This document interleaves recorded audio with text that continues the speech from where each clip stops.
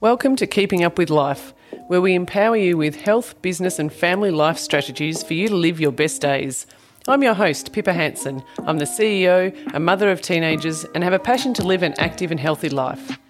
Each episode contains practical tips and insights on how you can succeed in all aspects of your life, delivered to you in bite-sized pieces to implement straight away. This episode is brought to you by the Sports Injury Clinic, whose mission is to enhance the lives of its clients, staff, other professionals and the greater community. Really excited today to have physiotherapist Jerome Lugo on the show. Welcome, Jerome. Thanks, Pip. Thanks for having me. Welcome. Now, although we're doing our best to try not to always be talking about COVID, it's been a huge couple of years and I think people are over the conversation. But today we're going to talk about it in relation to getting back to exercise and fitness and sport. So I am excited that we're talking about this today. Yeah, I think it's a really important issue for a lot of us. I think here in Melbourne, a lot of us have been able to get away with not having COVID until the last couple of months, in which the numbers have really soared. And now we're starting to see lots of people are coming back post-COVID and are wondering, what am I meant to be doing in terms of returning back to sport and physical activity? Yeah, and everyone's had different symptoms, haven't they? Like some have had that cough, but others haven't and have just had the fatigue and the headache. And so I'm sure, the effects of returning will be different for everybody. Yeah, that's it. I think if people can kind of have an idea in terms of the clarity around the guidelines and what they should be expecting, it will make life a lot easier for people to return back to sport. And then also in terms of clubs, coaches, even parents and their expectations on what is okay and what's not okay around that, I think that's going to be really important and really interesting to discuss today. Yeah, fabulous. So tell us the effects of COVID on the body. Yeah, so I guess first and foremost, it's pretty easy to dismiss COVID, particularly for a lot of people when they've just had some mild symptoms, but we also have to understand what's actually happening there to the body. The virus is affecting the respiratory systems here, so it can cause an upper respiratory tract infection and a lower respiratory tract infection, and along with that can create some inflammatory effects to the whole system or the whole body. And so it's really easy to dismiss what COVID is. At the end of the day, you're dealing with an infection. And as the body is fighting off that infection, lots of things are happening in terms of your bodily systems.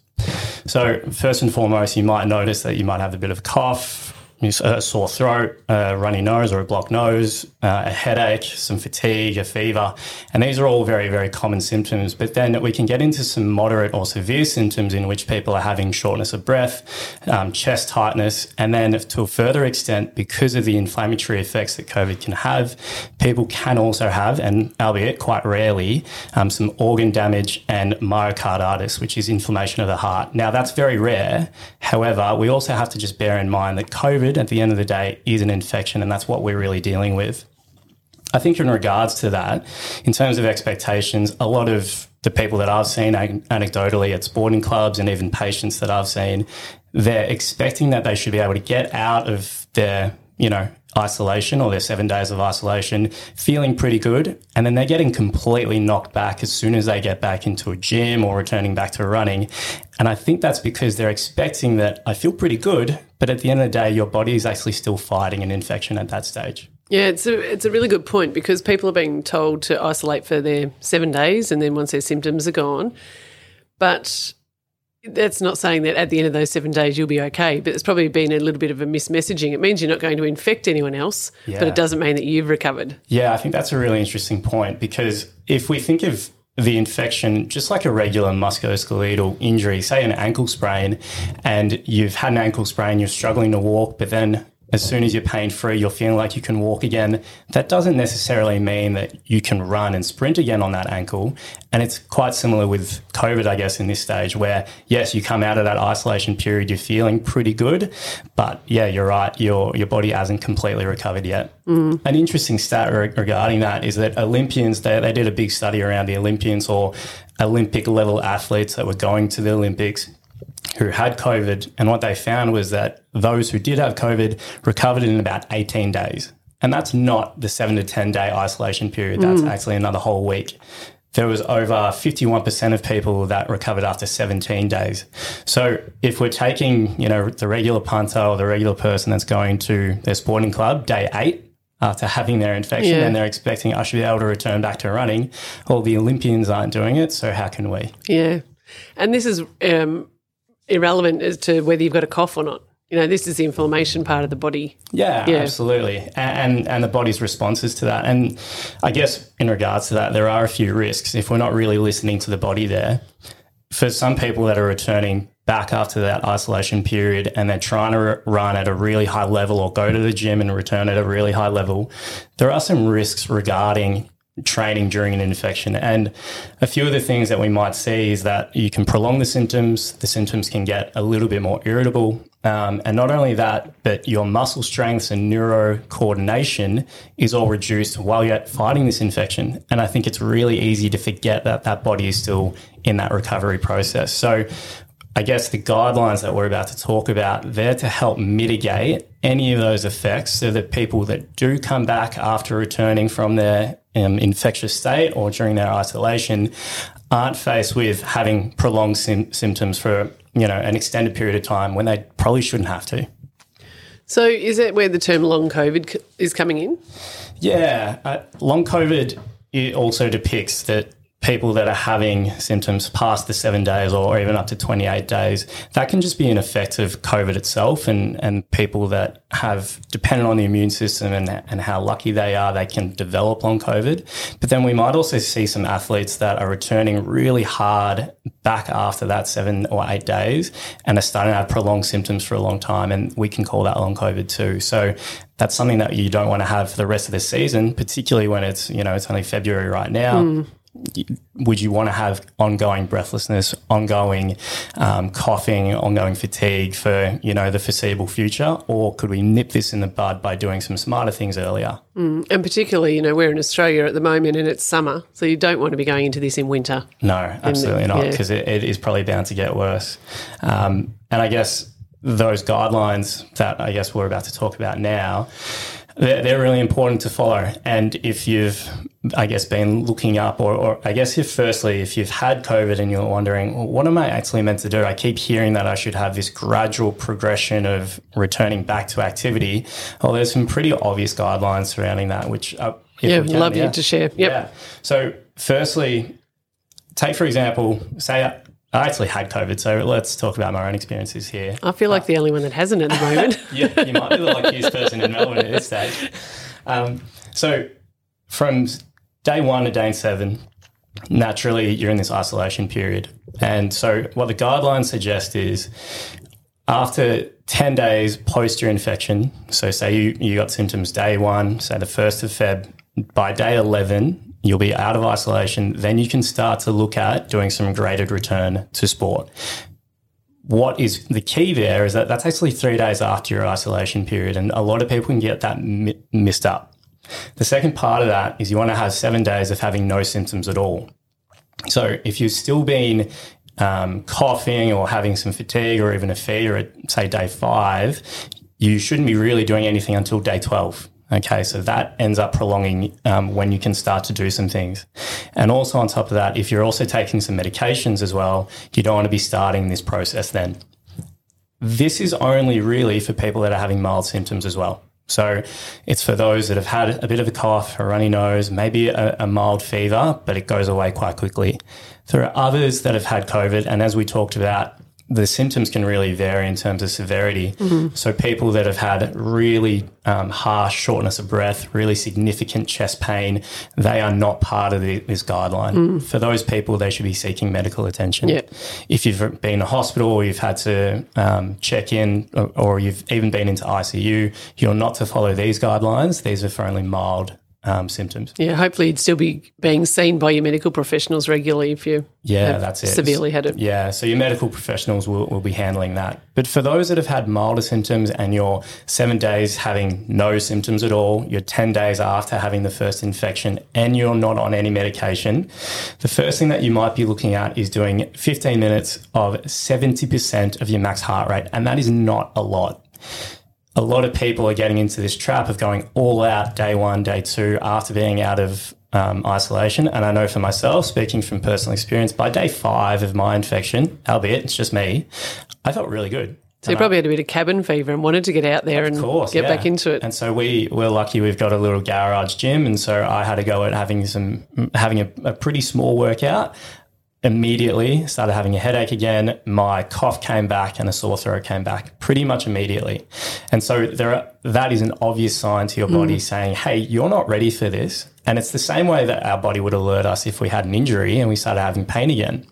So luckily I listened to my body and I started looking up these guidelines. And as it mentioned, 70% max of your heart rate. You can be using your Fitbit or your heart rate monitor, or you can even do that manually, and only go for about 15 minutes. The aim of the game, the first 2 days, is just to start to reintroduce some exercise. Days 1 and 2 after that, if passing, so what I mean by passing is you're no longer getting more symptoms after your exercise, then you might be looking at doing 80% of your max heart rate and going for only half an hour. Doing that for 2 days, making sure you're not getting any ongoing symptoms after that. We've ticked that box. By the next couple of days, we might increase that to 45 minutes, and the next day after that, increasing it to 1 hour. And what that ends up looking like is a total of 7 days of gradually progressed exercise. There is a trap, and the trap is to feel that by day 8 or day 10 that I feel really, really good, let's just get into it really hard. Instead of doing that, you're not allowing your body an opportunity to acclimatize to the fact that it actually hasn't done a lot for the last week. Not only is it important from an infection standpoint, but also from a detraining standpoint. So we talk a lot in the physio world about loading and that the body likes a certain amount of exercise. As soon as you've gone away and done nothing for 10 days, we have to be smart in terms of how do we get you back into a high-level sport without irritating your muscles or your tendons or your ligaments. So that in itself is a really key part of this graduated return to sport. And we know when people are unwell with a normal flu or things like that, that they're heightened risk of getting injured. Absolutely. You know, tiredness and fatigue or ill. So, yeah. And we also know that if you are dealing with an infection, you've lost a little bit of muscle strength because your body's still recovering. Your coordination from a neural standpoint is still recovering. So not only are you recovering from an illness, but also your performance is bound to be not quite there. And so if we're pushing our athletes to perform at a high level again at a short time frame, we're probably not doing them justice in terms of not only their body healing, but also their performance as well. Yeah, and it's important, obviously, to remember that different level of athletes. So you might have your high-performing ones that we've talked about, but you might have your weekend, warriors that are either playing footy or going for a run. They're going to be doing that at different levels as well, aren't they? Absolutely. And we also know that the higher the fitness level at the start, prior to having COVID, the better the symptoms can be. Okay, so if you are a bit of a weekend warrior and you're not as fit as some of these other athletes, you might find that it's a bit more of a prolonged period. And again, thinking about the expectation of those Olympic athletes, it was 18 days. So at the end of the day, a lot of us should be returning over the course of 3 weeks, maybe even 4. Set out the expectation early that you're not going to get back to sport immediately. It's going to be a little bit of a process. In terms of what the exercise might look like, the very start of it might just be doing your daily activities, feeling completely good in those first few days after your isolation period. And then that 70% of your max heart rate for 15 minutes, that might just be a power walk. That might just be kicking a footy around, not a lot of running.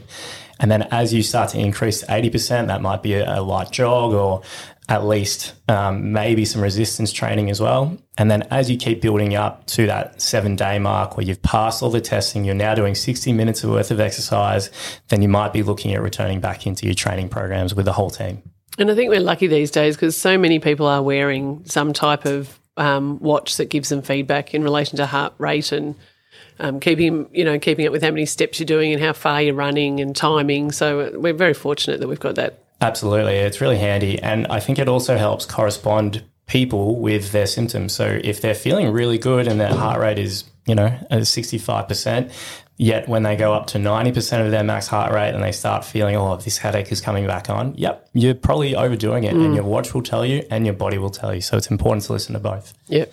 And so you might have increased in day 3 or 4 and that might have hurt a bit, physically in terms of your symptoms. So you would then sort of go back? Yeah, so dialing it back is probably the most important thing. However, if what you're finding is that even dialing it back and you're doing less and you're going back a stage, you're noticing that you're getting a real sharp tightness in your chest, or you're having really significant shortness of breath, then that is cause for going to see your GP immediately for that, because that starts to raise some red flags for us that maybe your body is still healing and you're having some further issues. From a professional medical standpoint, I've talked to a few sports docs about this, and they've mentioned to me that the way that they've been looking after their teams, if that is happening, they'll send for further blood tests and ECGs. So it is a serious matter. So listening to that body is really important. Yeah.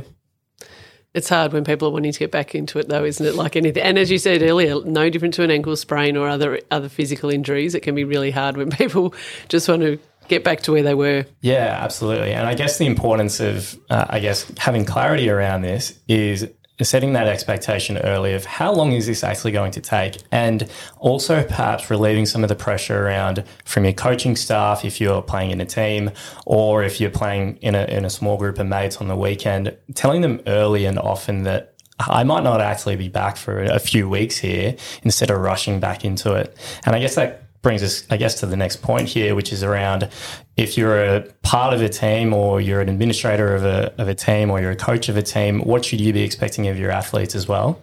As I've just said, it's a fairly long process. So if you've got a team and you've got, say, half the boys or half the girls who've had COVID, is it a good idea in terms of mixing all of those people together immediately? The answer to that is probably not, if you've been listening to the first few minutes. So it's something that I've implemented with my team. Again, it's anecdotal, but what we've been doing from a football perspective, and even from a cricket club perspective, is splitting up the team in terms of who's had COVID, how far along in that journey are you in terms of that gradual progression to return to sport, and then how are the other teams? So in terms of their, normal, lack of a better term, they haven't had COVID, or they've passed all the testing and they're back to doing everything normally again. If you split up the group, then there isn't this crazy expectation for those that are recovering to have to perform at the highest level. They can just go at their own pace. And to what they may be used to in their normal pre-season. Absolutely. Yeah, absolutely. The issue here is that I've been hearing, again, anecdotally, but I've been hearing from a lot of clubs, coaches, players that they are pushing themselves to that really high level when they're not quite ready. And, if you had a person with an ankle sprain and you were pushing them too early, the same effect would happen later down the line. It would take much longer for them to recover. And for what purpose other than just rushing them back for when you probably didn't need them? Yeah. But when you're talking about football, we're in pre-season. And these players are wanting to perform and wanting to show and wanting to be picked. So, of course, yeah. And when you physically can't see the injury, like a broken arm or a plaster cast or things, the pressure, perceived pressure that the players put on themselves to perform for the coach. So I think what you said before about we really need to make sure that our coaches are on board. Yeah. And I love what you've just said about how you've split the group, because then you're not saying there's one or two that it can't keep up. You're saying, hang on, we've got a group of people that were ill and we're going to help them get back to their peak performance. No doubt. And if by doing that from a coaching standpoint, you're giving that athlete an opportunity to go and recover, not only will that athlete thank you for it, but also you might see that athlete perform better when the time is right. So maybe having that expectation and even having the discussions at a club. I think at a club level, what we'd introduced was some really clear communication, messaging, clarity around what we expect with our athletes and what we expect with our coaches, and setting that expectation early really helps to demystify, is this player, putting it on? No, they're not. And so having that clear communication early, I think, is really important for us here. And things have changed. This is new. We haven't experienced this before. This isn't the winter flu. Exactly. And even if it was the winter flu and you had a player that was coming back from the flu, a lot of the guidelines that I've just talked about there is to do with any viral respiratory illness. So say you did have a player that was returning from a really significant flu, they wouldn't be back out on the track, day 8 after. they would still be pretty sore and they would still be kind of struggling, dealing with an infection like we talked about, still recovering from an infection like we talked about. And you wouldn't push that athlete. You would let them have the time as required. I think it's just it feels to me that the community, or at least our community, hasn't had a significant illness like a flu or like a significant virus in the past couple of years. We've all been wearing masks, social distancing. Yeah. It hasn't been too common that people have been really getting sick. And now that we've got a virus that is spreading like wildfire, I guess, lots of people are getting sick and our expectations are a little bit off. Yeah, yep. So we've talked about coaches and sporting clubs. What about parents that are making decisions for kids? Or maybe you might have a coach that's missed the mark and what can the parent do? Yeah. Again, early expectations are important here. The guidelines in regards to kids goes something like this. Those who are under the age of 12 can progress back to sports and physical education based on how they're feeling. So we know that the virus hasn't affected kids as significantly as it has with adults.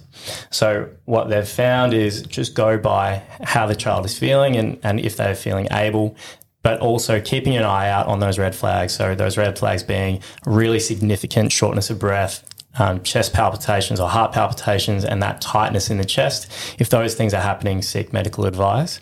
But for the most part, if the child is feeling okay and there's no signs of distress, they're good to go.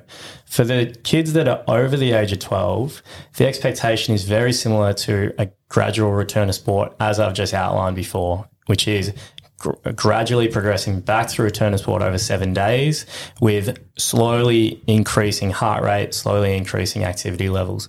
I think if you're a coach or you're a parent within that sphere, again, knowing and I guess turning the light on in terms of what I can expect out of these athletes or these kids is really important so that we don't have to pressure our kids too hard here. And I suppose listening out for, the coughing or watching someone pull up quite out of breath after a run, like being another set of eyes and ears. I know we're saying keep an eye on our own bodies and monitor our own symptoms and how we're feeling and don't try and over-push it, but coaches and parents can actually raise it in conversation as well, can't they? Yeah, absolutely. And parents often know best, and sometimes kids have a difficulty with expressing what they're actually feeling. So if you're noticing something as a parent, and we would always rather that people take a conservative approach here, which means if you are seeing some of those signs of distress or you're noticing that things have changed, go seek some medical advice, go get it ticked off, make sure that's all good. But yeah, parents and coaches all have a bit of a duty of care to look after our youngest. Yeah, and then all this knowledge that you've shared today, obviously sharing that with those that, sharing it with the kids if they're that age and actually explaining to them what's going to happen. Yeah, absolutely. And it all comes back to that the clarity around the communication and the expectations regarding a return to sport. And again, as you said before, this is completely novel. It's so new for a lot of us, and we haven't had anything like this. So setting some clear ideas on what we can do early and what's going to be allowed is really, really important. And I think pre-COVID, if you had the runny nose and a bit of a cough, you'd still get out there and play. Yeah. But there are going to be this year and, going forward, people that are missing out on their sport. Yeah. Because they've either sick with COVID or they're recovering from COVID, and it's just not right for them to be out there. So even that mental side of players, athletes, kids understanding how important it is. Yeah, no doubt. There is a really quick rule here, which is the neck rule, and it's what we use for players or anyone really that's had a bit of an infection and they're wondering, am I good to return? And that neck rule goes, if the symptoms are above the neck, so, a bit of a runny nose, a bit of some coughing, a little bit of sneezing, you're probably okay. But if you're feeling feverish, you're getting whole body aches, fatigue, the entire body is getting affected, then you're probably not right to play. And that is a bit of a guideline for everyone, COVID or otherwise, if you are dealing with an infection. So if you can latch onto some of those signs and symptoms early that maybe my whole body is getting affected, then you might go seek some medical advice. And then just following the gradual return back to sport. Yeah, fantastic. Thank you so much for sharing that, and hopefully this year people can really feel good about their return to sport Yeah. and not push themselves too hard, Yeah. which we all do. Yeah, absolutely. Yeah, I think we all do. And, expressing my own story there, like I did multiple times throughout my COVID experience until I realized that it probably wasn't okay to just keep pushing my body to its limit. And so I'm really excited for our community in terms of returning back to sport because we've missed it so much. Yes. And it's going to be so good for once we all can return and return safely. But I guess that's the key, is returning safely. Yeah. And you're a runner, so you're back to running. Yeah. And do you feel that you're back to the levels that you were? Absolutely, if not better. Yeah. And so what I found was I went through my isolation period. I slowly started to progress past that 80% max heart rate. I've now been training fully for the past 2 to 3 weeks, and I feel great. Yeah. And from a performance and athletic standpoint, I feel just about normal. Albeit, I probably need to get faster so I can win some more races. But yeah, I've been feeling great. So hopefully a lot of our community can have that feeling too. Yeah, fantastic. Thank you very much for coming on the show today. Thanks for having me. It's a pleasure. If you have a topic you would like covered, get in touch via our socials. The contact details can be found in the episode notes. If you have loved listening today and are looking forward to future episodes, please subscribe, rate our show, share our podcast with your friends, work colleagues and families. So for now, goodbye. Thank you for tuning in today and see you next week.